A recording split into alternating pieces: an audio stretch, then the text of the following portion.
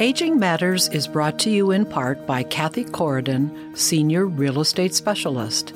Kathy is a realtor with KW Metro Center in Alexandria and works with seniors in Alexandria, Arlington, and D.C. to make selling their home and moving less stressful and more successful. More information is available at 703-971-7237 or ccatkw@gmail.com.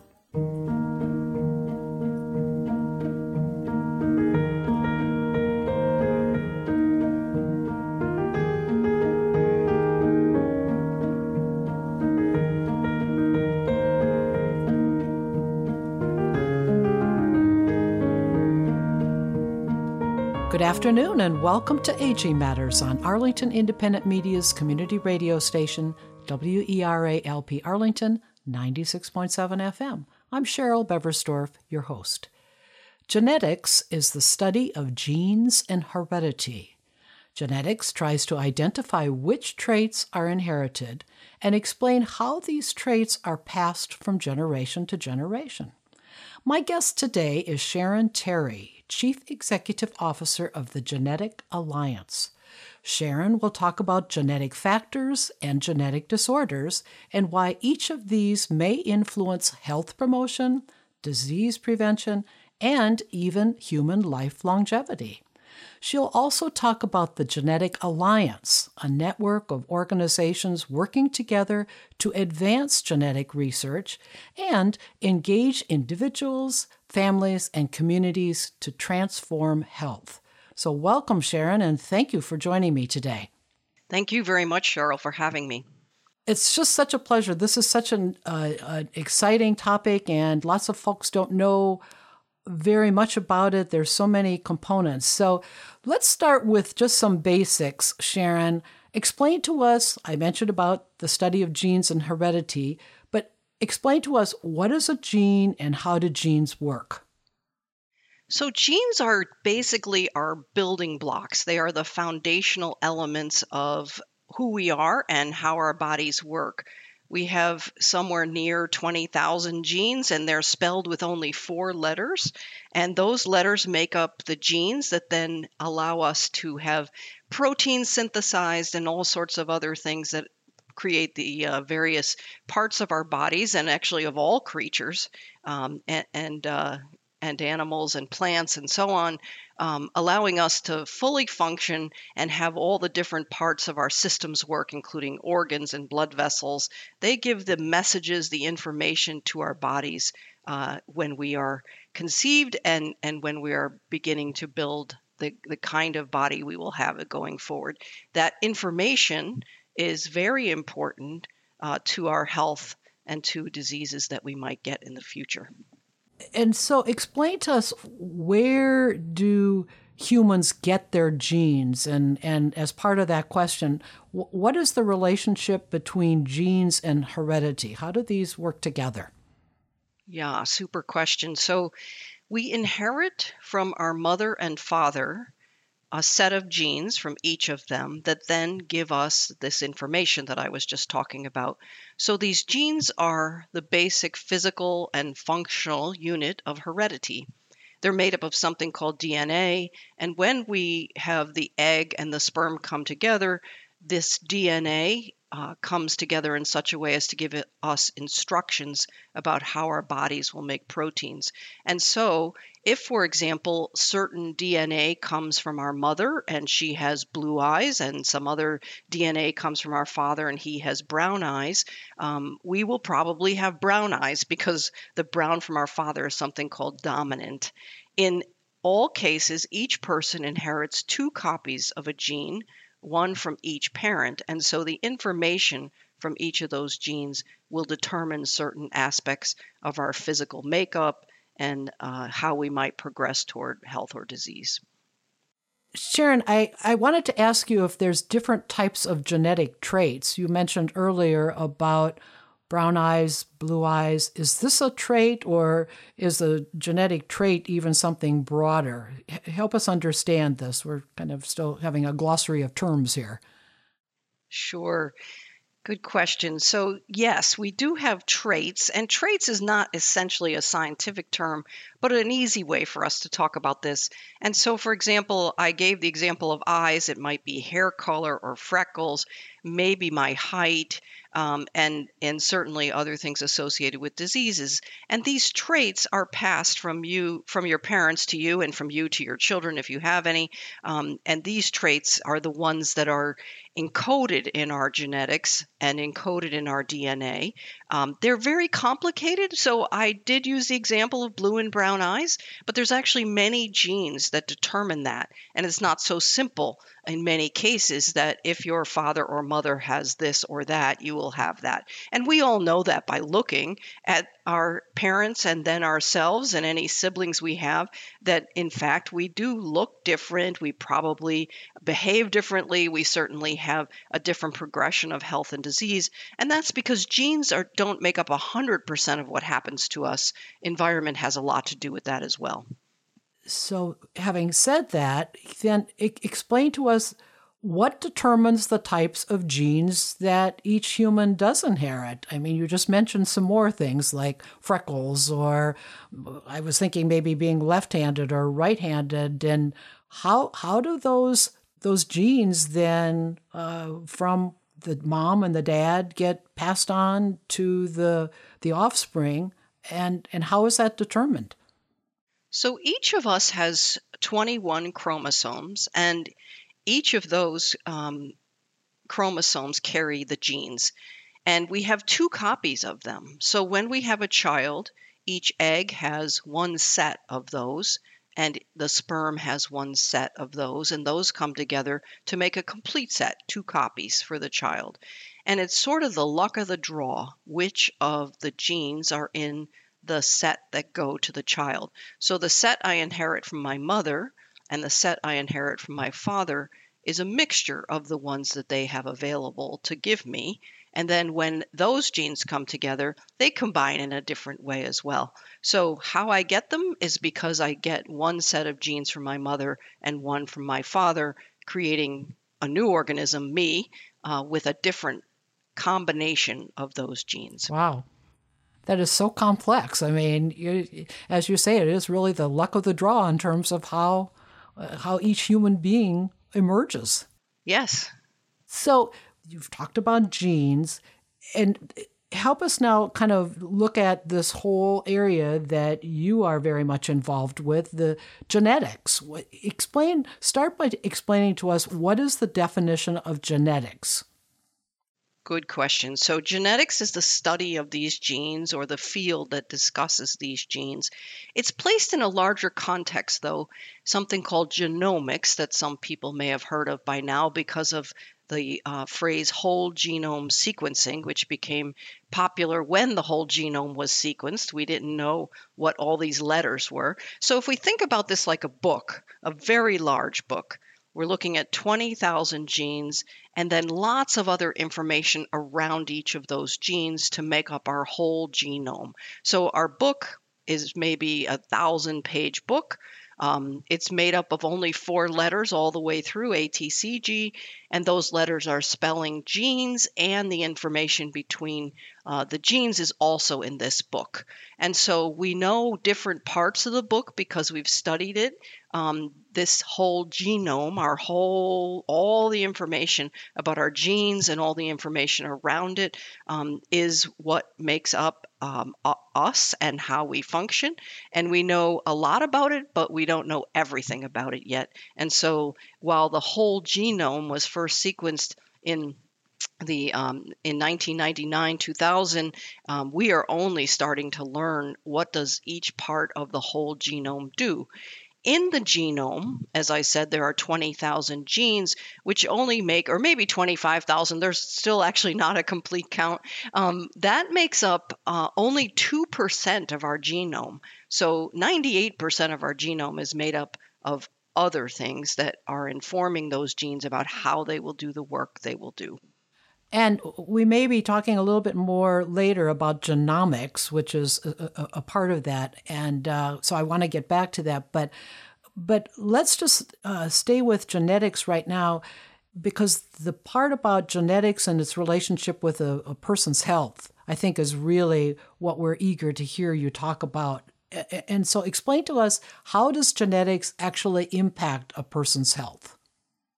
So genetics are important, and our genes are important with regard to our health, and so is our environment. And by environment, I mean everything from the place we live, certainly, as well as how much we eat or don't eat, and what we eat, and how much exercise we get.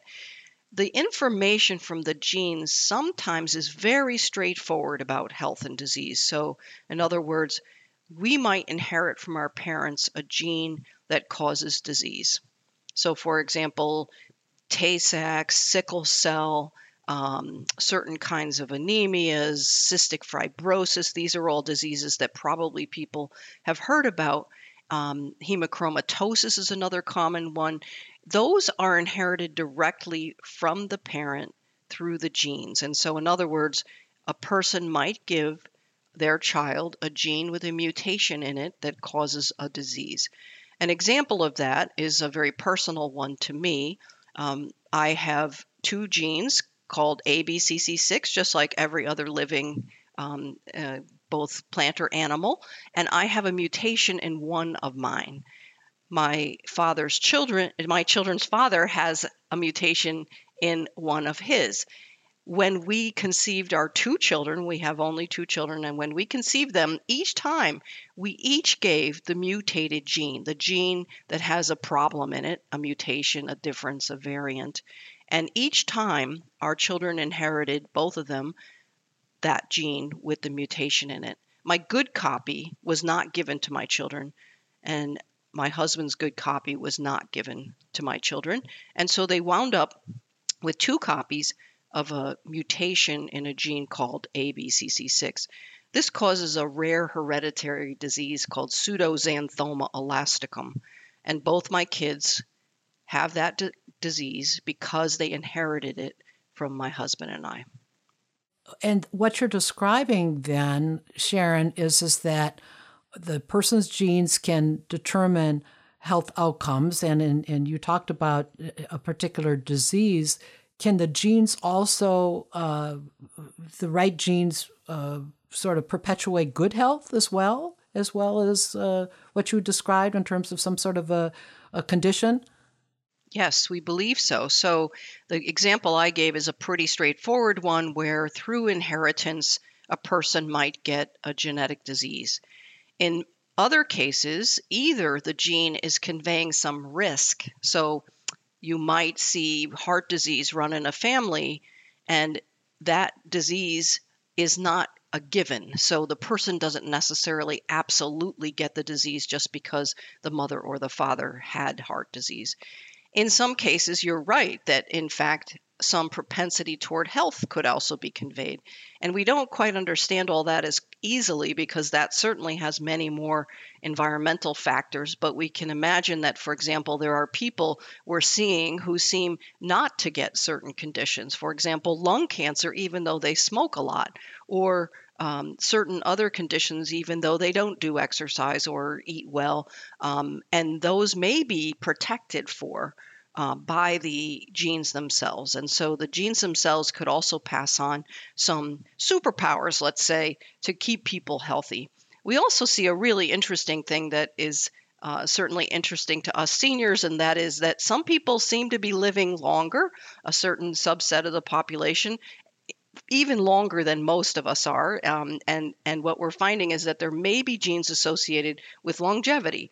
So there are some studies that are showing that individuals who inherit certain sets of genes live into their hundreds. And so there are scientists now working on what actually is conveying that kind of longevity. I guess then, based on all of the studies that you have seen in terms of with your colleagues and this, is there any conclusion yet as to whether the impact on health outcomes and disease susceptibility is related to genes or lifestyle, or has a conclusion not really been come to yet? I think the conclusion is that we know that both genes and our lifestyle contribute to our health and to our disease. So I think we're very clear that certain genes contribute to disease, that's for sure. And we see that again in some families quite clearly. And we also know that it makes a big difference when we study, for example, families where the genetics of the children is pretty similar. We see that as those individuals grow up and become adults and become older adults, the variation in those siblings is quite a lot, even if their genetics is very similar. How they live, how they eat, how they exercise makes a very big difference to what diseases we will get. I thank you in terms of your mentioning about longevity, and to expand a little bit, as you said, genetics is affecting human aging. Again, because we talked a little bit about lifestyle, are you and your colleagues seeing that because people are living longer, as you said, into their hundreds, that certainly has evolved. My goodness, when my parents were 76 when they passed away, is there something that's changing? Is it environment? Is it lifestyle? Is it we're getting better genes? What would you tell us about this idea of longevity? Yeah, great question. So our gene pool's pretty consistent, although it does change over time. As I said, we carry again all these genes that are very similar to lots and lots of other animals and plants. What we're seeing is a combination of certainly things like advances in medicine. We all know that, especially those of us who are older, the advent of penicillin, the eradication of polio, those things had an enormous effect on longevity. I read recently that the COVID pandemic is, in fact, decreasing longevity by 10 years in some populations. So we see that environment and overarching infectious disease, et cetera, has a lot to do. Better nutrition has a lot to do with longevity. But there is a role that genes play. And the role that genes play is one that we're still elucidating, we're still figuring out. We know that longer lifespan tends to run in certain families. And certainly, I'm sure some of your listeners have family members who are living again into their 80s, 90s, 100s. And while some of that is just normal in the sense that we've extended longevity overall for humans, some of it is determined by genes. And so looking at people that we're maybe calling supercentenarians, so people who live past 100, they may have some propensity toward longevity. When we study these things, we often use other animals. So, for example, mice. And so we're looking at those very genes in mice and seeing if the mice live longer, and then studying those same genes in humans that seem to be living past 100. Sharon, you mentioned also about your children having a genetic disease. Help us understand about common genetic diseases. I would allude to your family situation.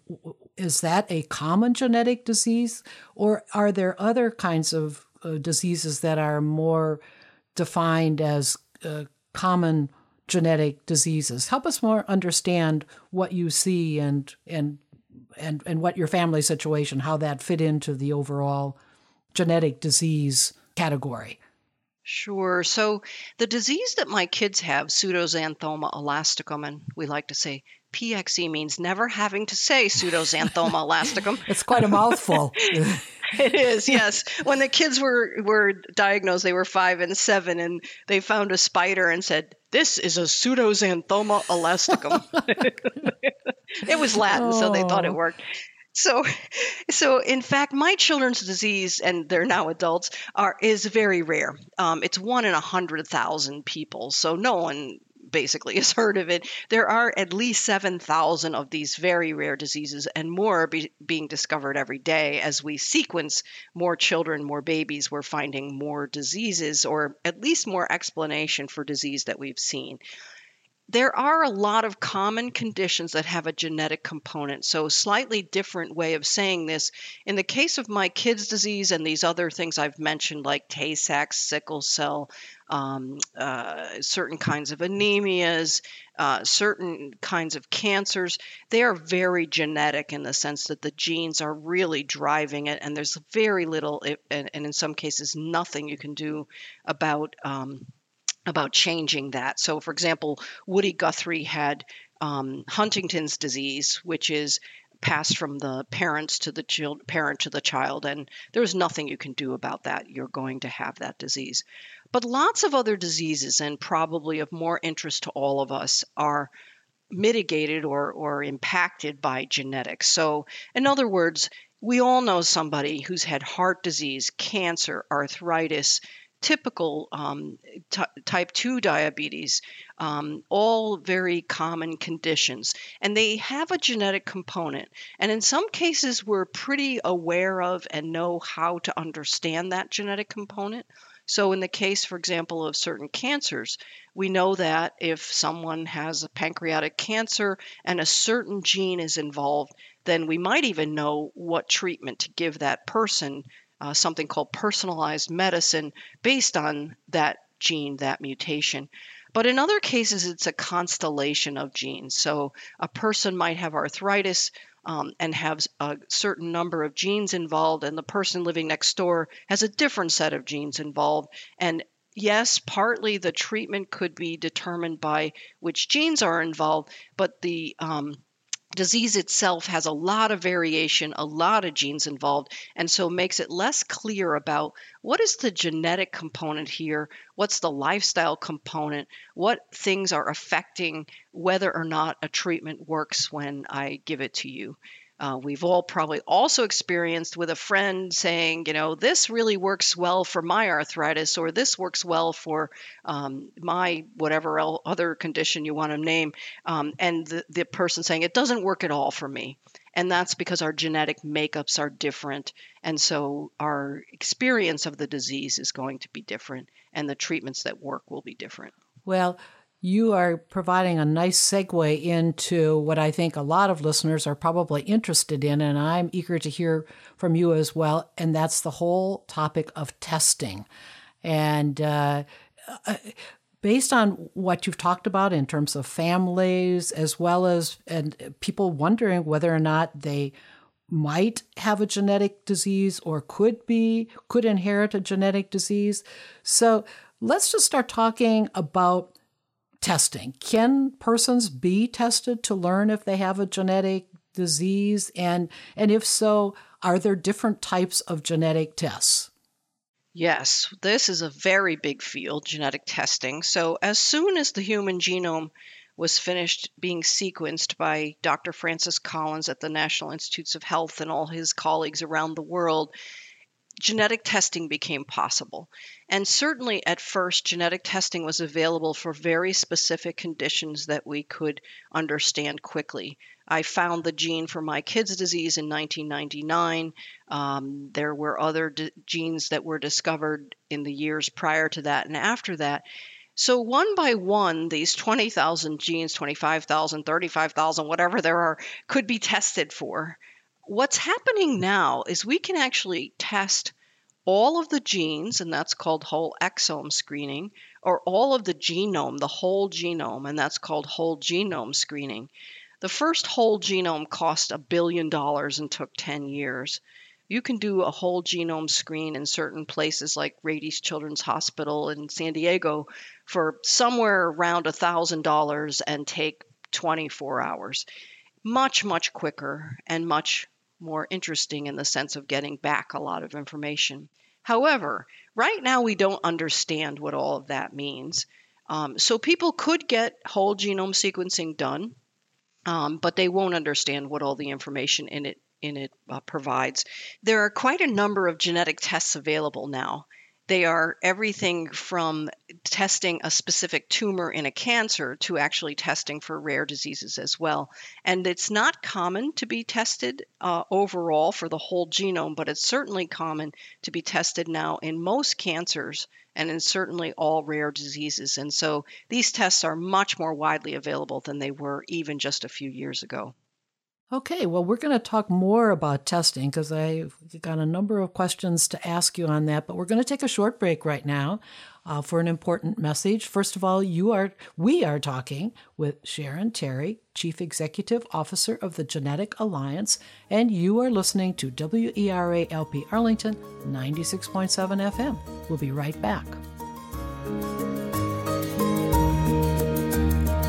Aging Matters is sponsored in part by the Aging Life Care Association, an organization of aging life care professionals. Aging life care professionals offer guidance, advocacy, and support for older adults and their families in order to maximize quality of life. An aging life care professional can be there for your loved one when you can't be.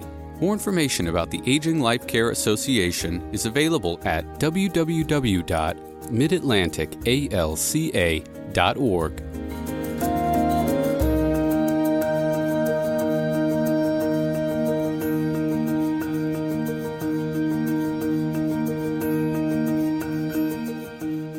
Welcome back. We are having a great conversation with Sharon Terry, Chief Executive Officer of the Genetic Alliance. And we just started talking about testing and how it's done, how it used to be. And Sharon gave us some examples of different types of genetic tests. Sharon, I really want to get into what you hear about so often about the pros and the cons of genetic testing. So let's start with that. I mean, people, sometimes they want to find out because of family history. On the other hand, they don't want to find out. Help us understand what people need to know if they are considering genetic testing. I find it really fascinating to talk about who should be tested and when, in part because it's not just a personal decision, it's a familial decision in a way. So if we start with being tested either for whole exomes or whole genomes, when we are tested, we find out not just about ourselves, but about our parents and our children. And whether or not the family wants to know something is important, in addition to whether or not I want to know it. So, for example, in the case of these genes called BRCA1 and 2, that are very much related to whether or not somebody will get a certain type of breast cancer, they run in families like all genes and all heredity does. And when I get tested as a woman, perhaps with children, for that gene, let's say I did in fact have mutations in the gene, it is possible that I've passed those on to my children. And it's important for them to know whether or not I have, because they can take some precautions, they can take some preemptive kinds of strategies to help them not get cancer.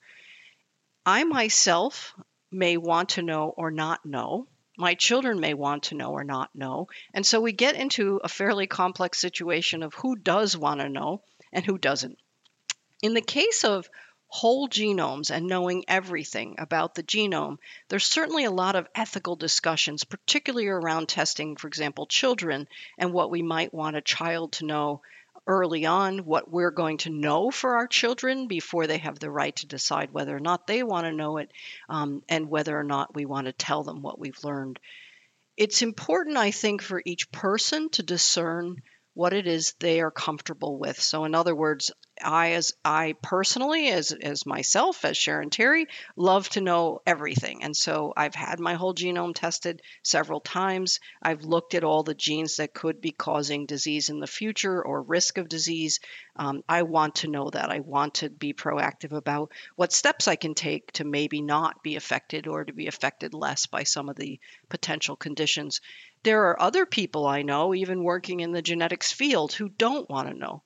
They just feel that that's not information that is as useful as maybe I think it is, and they'd rather not know at this time. And then there are, again, families who decide, no, I really don't want to know that. I want to continue to live the way I'm living now and not think about that might come in the future.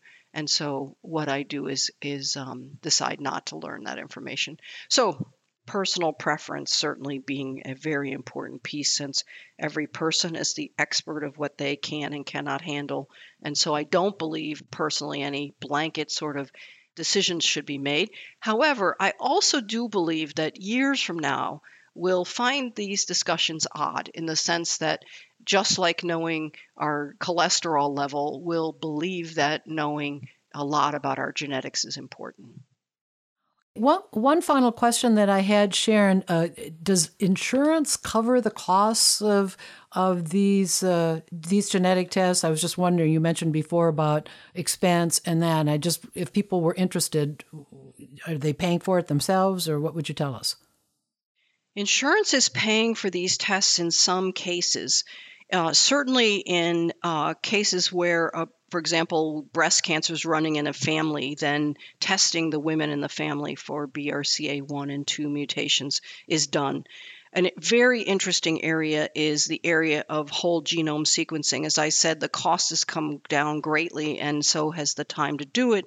And we have babies languishing in the NICU and PICUs, places where these children have diseases and we don't know what they are. And in fact, Medicare, Medicaid, and the private insurers only cover that testing in some of the states. And so we have a bill in Congress right now, in fact, asking that the Congress pass a bill allowing Medicare, Medicaid to pay for testing for children, and more than half the children in the United States are born under those programs, to allow whole genome sequencing when these children are very sick. What we find is that 50% of them are then diagnosed or more with a disease and can be treated. In the case of cancers, arthritis, other conditions, diabetes, we do see more and more insurance companies paying for the testing, because what the insurance companies have learned is what we've learned, and that is you can get to treatments much quicker and be more targeted in those treatments, and therefore actually spend less money in the overall health care of an individual. Sharon, would you go so far as to say that a genetic test can predict a person's future? What would you tell us? I would say a genetic test doesn't predict our future. In certain very rare cases, the case of Huntington's disease that I mentioned earlier, it does predict. We know that a person will get the disease. We know probably around what age they will get it. But in most instances, even having either the gene that causes the condition or the genes that predispose us to conditions, give us a risk, are not our destiny, that are in fact how we manage our own lifestyle, what environments we live in, what other stressors we have are really important. And so this is a package. It's not a one size fits all, and it's certainly not a destiny in the sense of it being written that we will or will not progress in a certain way toward a disease. Okay, well, that's very helpful, and I'm sure encouraging for our listeners. I wanted to get back to the old glossary of terms here about the difference between genetics and genomics. Is it genomics or genomics? Genomics. Some people do say genomics, though, so either is fine. Okay, well, help us kind of understand, because I just wanted to get into genomic testing. And so maybe you could just explain to us what the difference is between genetics and genomics, and then talk about the testing there. Sure. So genetics and genomics both play roles in health and disease. Genetics refers to the study of genes, so these individual genes that are passed down and are involved in certain traits or conditions from one generation to another. Genomics is the study of all the genes, the whole genome. So back to my description of the book, we might have 1,000 pages, and in those 1,000 pages, we might have 25,000 special sections, and those are the genes. The whole big wraparound is called the genome. Okay, and is the testing that's done in that, are those the same kind of tests that's done in genetic testing? So fundamentally, yes, in the sense that just like an alphabet makes up the whole book and also makes up the chapter titles and et cetera, what we're looking at when we test a gene is we're looking at these pieces of DNA called ATCG, these 4 letters. And when we test a genome, we're also looking at those letters, but we're also looking at some other things that are in combination with the genes, the kind of wraparounds, the genes. So The tests range from very simple tests where they're looking for, back to my example of BRCA1 and 2, looking for a very small number of variations in those genes, just those two genes, maybe just one of those genes if I know that the parent has a mutation in one gene. In the case of my kids, one gene. But back to the more complex conditions or times that we just don't know what's happening for that sick kid in the NICU, we look at the whole genome if we can, because it's going to give us much more information. One thing that I noticed when I went on the website or visited the website, and we want to talk a little bit about the Genetic Alliance in just a moment, but help us understand the difference between research versus clinical testing. What is the value of each? Yeah, that's a great question. So almost all, I would say all tests arise in a research environment. So probably an academic institution has studied something or other and come up with a test for a gene. That's called a research test. In the United States and lots of other countries, we have what are called regulatory agencies, and some of these we've heard of a lot, like the FDA, the Food and Drug Administration. We know that name because they, in fact, are the ones that have approved the tests for COVID, for example, and the treatments. And probably that's a good example of a test that has gone through approval. And we know that it came out of either a company or a university. It was a research test and then went to a place like the FDA in the US or the European Medicines Agency in the EU. And that agency then approved the test, and it was called clinical after that. In general, insurance companies do not pay for research tests. In general, we don't consider them to be foolproof in the sense of lots of other kinds of testing that we call clinical. And so what we're looking for when we are getting a genetic test in a clinical setting is whether or not that test has clinical approval. And the difference is that we've had a lot of time to study lots of people about that particular test, and so we know that it works. In the case of certain diseases, though, we're still using research testing because it's giving us enough information in cases where people are in dire straits, they're dying, or there's really important decisions to be made about their treatment.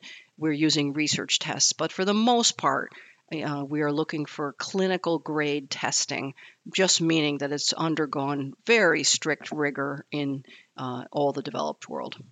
Well, and that's a good segue into where we are now in the past year with the whole issue of the coronavirus pandemic. And I really am interested to hear what you have to say. Have the researchers who have gone through all of this testing over the past year and developed the vaccine, has there been any discovery of a relationship between genetics and the coronavirus? And if so, what have been the findings?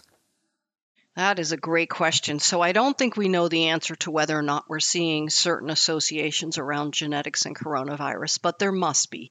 So we know we've all heard of now this concept of long COVID, long haulers in COVID, people who get COVID and then seem to get a different set of symptoms or problems that last much longer than they do for the average person. And we don't know yet how many people that is and or why they're getting it. But what we are thinking is there probably are some underlying genetic makeup. So their genome carries certain mutations in certain genes that are in fact causing other symptoms beyond what we're seeing in the typical population. So we don't understand yet the interplay between the COVID virus effect, the disease, and individuals who seem to be getting a different kind of COVID. Okay, well, that's very helpful and more to come yet. I mean, things are still going on with the variants and this sort of thing. I wanted to spend the rest of the interview talking about the Genetic Alliance. You are the Chief Executive Officer of the Genetic Alliance. Tell us about the Genetic Alliance. What is the mission? What is the vision? How long has it been in existence? Tell us more about it. Yes, so Genetic Alliance was founded in 1986 by a woman named Joan Weiss, who was a social worker who believed that families who were putting together these support groups for genetic diseases were in fact in need of support themselves. So the support groups needed support. And 1986 was before the whole genome was sequenced. So lots of amazing vision on the part of Joan, who is a wonderful, wonderful woman who I have had the pleasure of working with over all these years. She was the founding executive director, CEO, and about 20 something years ago retired. And I have had the pleasure of leading Genetic Alliance for quite a long time. Our mission is certainly to support the support group. So people have heard of the different support groups that are, Cystic Fibrosis Foundation or the Sickle Cell Anemia Foundation and so on, and my little foundation for my kids' disease. But we've broadened our mission over the years to actually be involved in policy. So your question about which tests are regulated and approved, we've weighed in with the FDA, with the Congress around how we should be protecting Americans around these various tests. We've weighed in on genetic information non-discrimination. So in other words, we led a fight to have a bill passed that protects all Americans from being discriminated against based on their genome.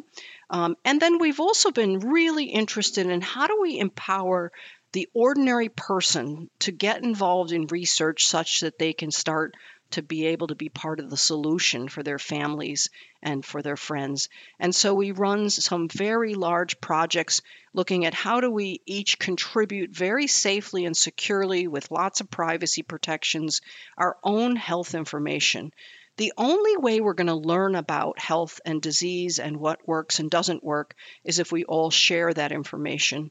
In general, that's hard to do because of privacy concerns, because of the different kinds of even software that are used all across the world for collecting health information.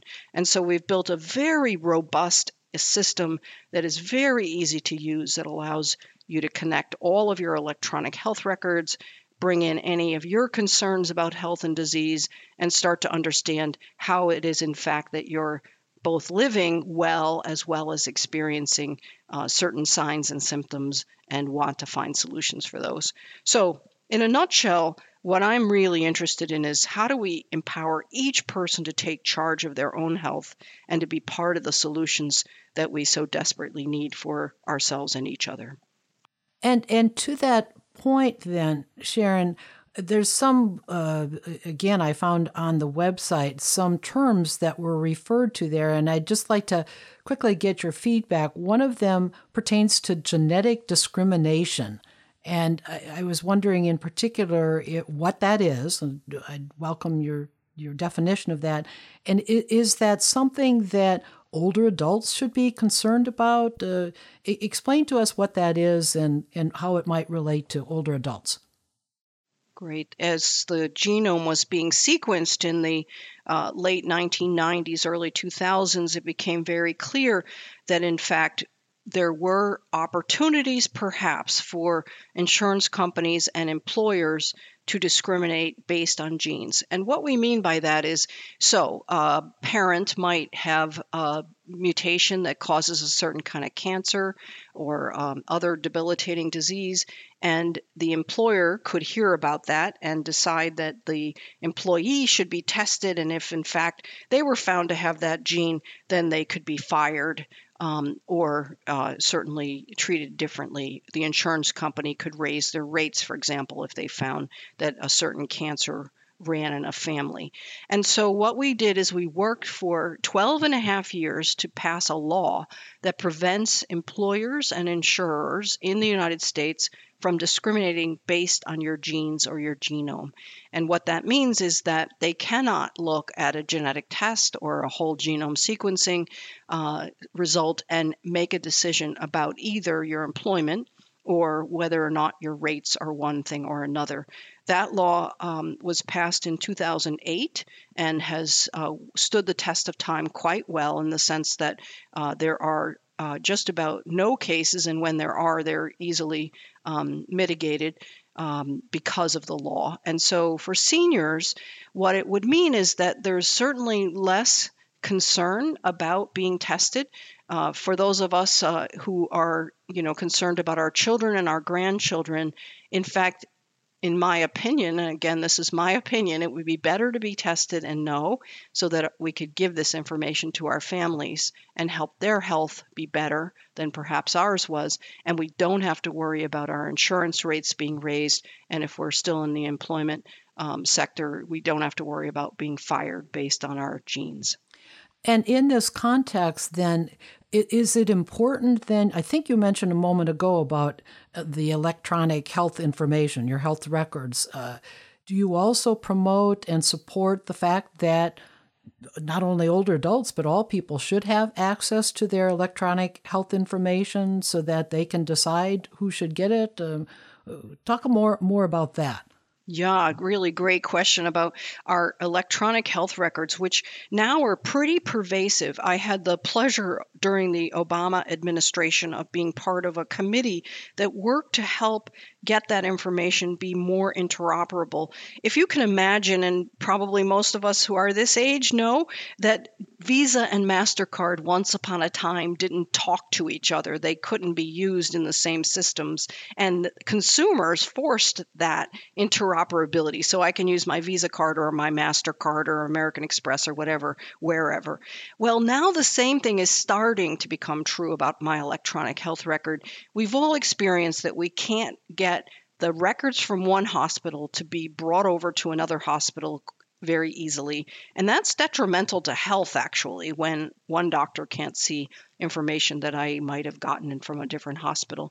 And during the Obama administration, we created interoperability rules, meaning that we actually had to have systems whereby these various electronic health records would be able to be used together, and a language was created to allow that.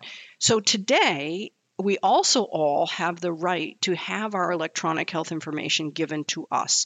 And that's a wonderful right that came to us through the ACA, the law that allowed many more people to have insurance, also allows us to get that information and to bring it into other environments, other places, to store it ourselves, to bring it to the next hospital or doctor.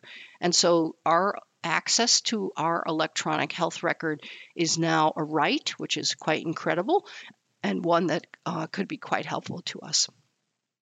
And I want to make sure that I also ask you, especially right now, because there's so many you're seeing about new research studies, and help us understand about patient research protections. If somebody decides to sign up, because, it sounds like they would be just the right candidate, are there certain protections that people should be aware of? And I am especially concerned about older adults because so often they are victims of scams. So tell us a little bit more about patient research.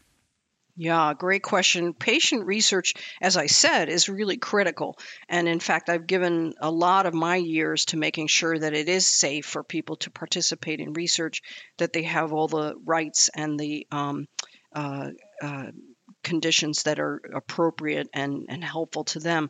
So I would say if you are invited to participate in a research study, and I certainly hope that most people will, and that's part of what I really encourage, that you feel free to ask all the questions you want to ask. So things like, how will you protect my information so that it doesn't go anywhere else? I need it to stay just in this study and not to be, for example, put into my clinical record, my healthcare record, because I don't want either incomplete information or misinformation, or again, information that shouldn't be available perhaps to my insurance company to be available. That is the right of every person in research. And fortunately, we have these bodies of actual people who oversee research in the U.S. and abroad that look at, is this research ethical? Is it asking questions that are important to the people it is testing? Is it making sure it's protecting vulnerable populations like the elderly or pregnant women or those who are in prison or children?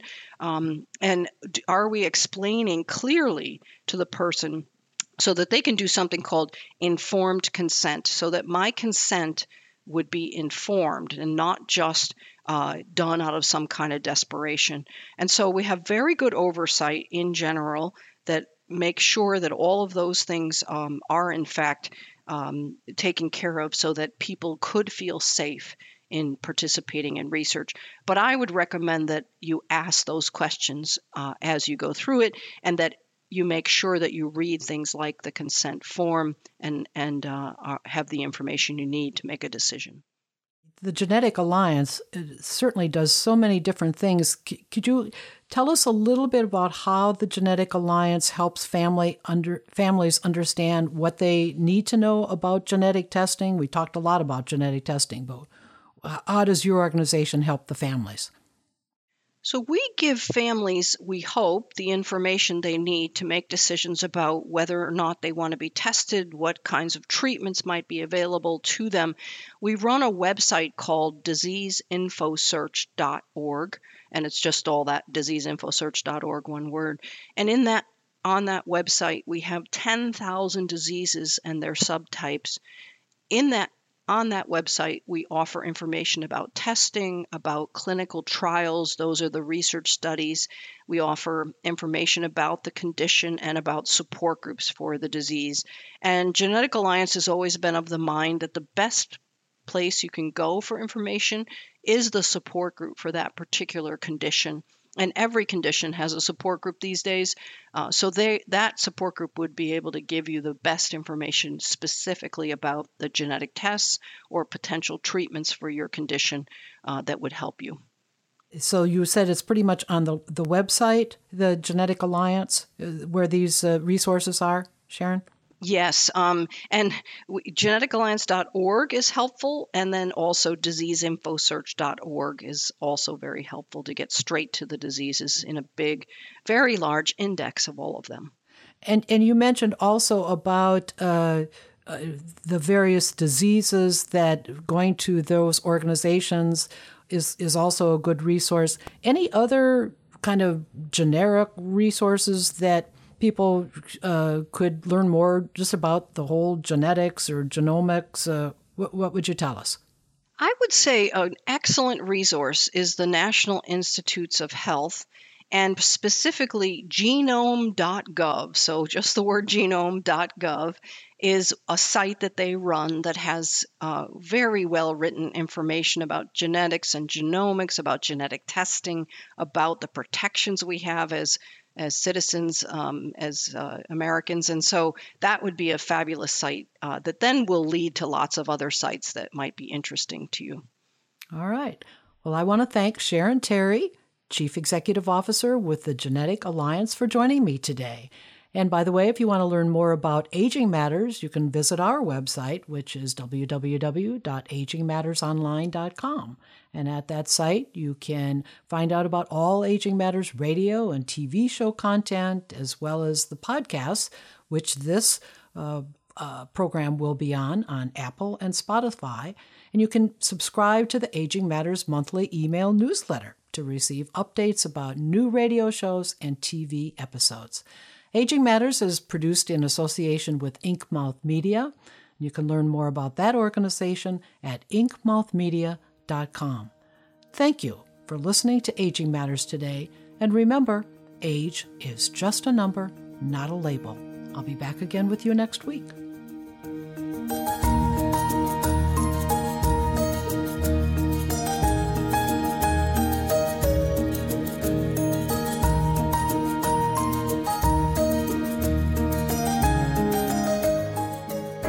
Aging Matters on WERA is brought to you in part by Synergy Home Care. Synergy Home Care provides premier in-home care for you or your loved one throughout Northern Virginia, including personal care, homemaker services, companion and memory care, and transportation. Call 703-558-3435 or visit synergyhomecare.com for more information. Synergy Home Care will find a care solution to meet your needs.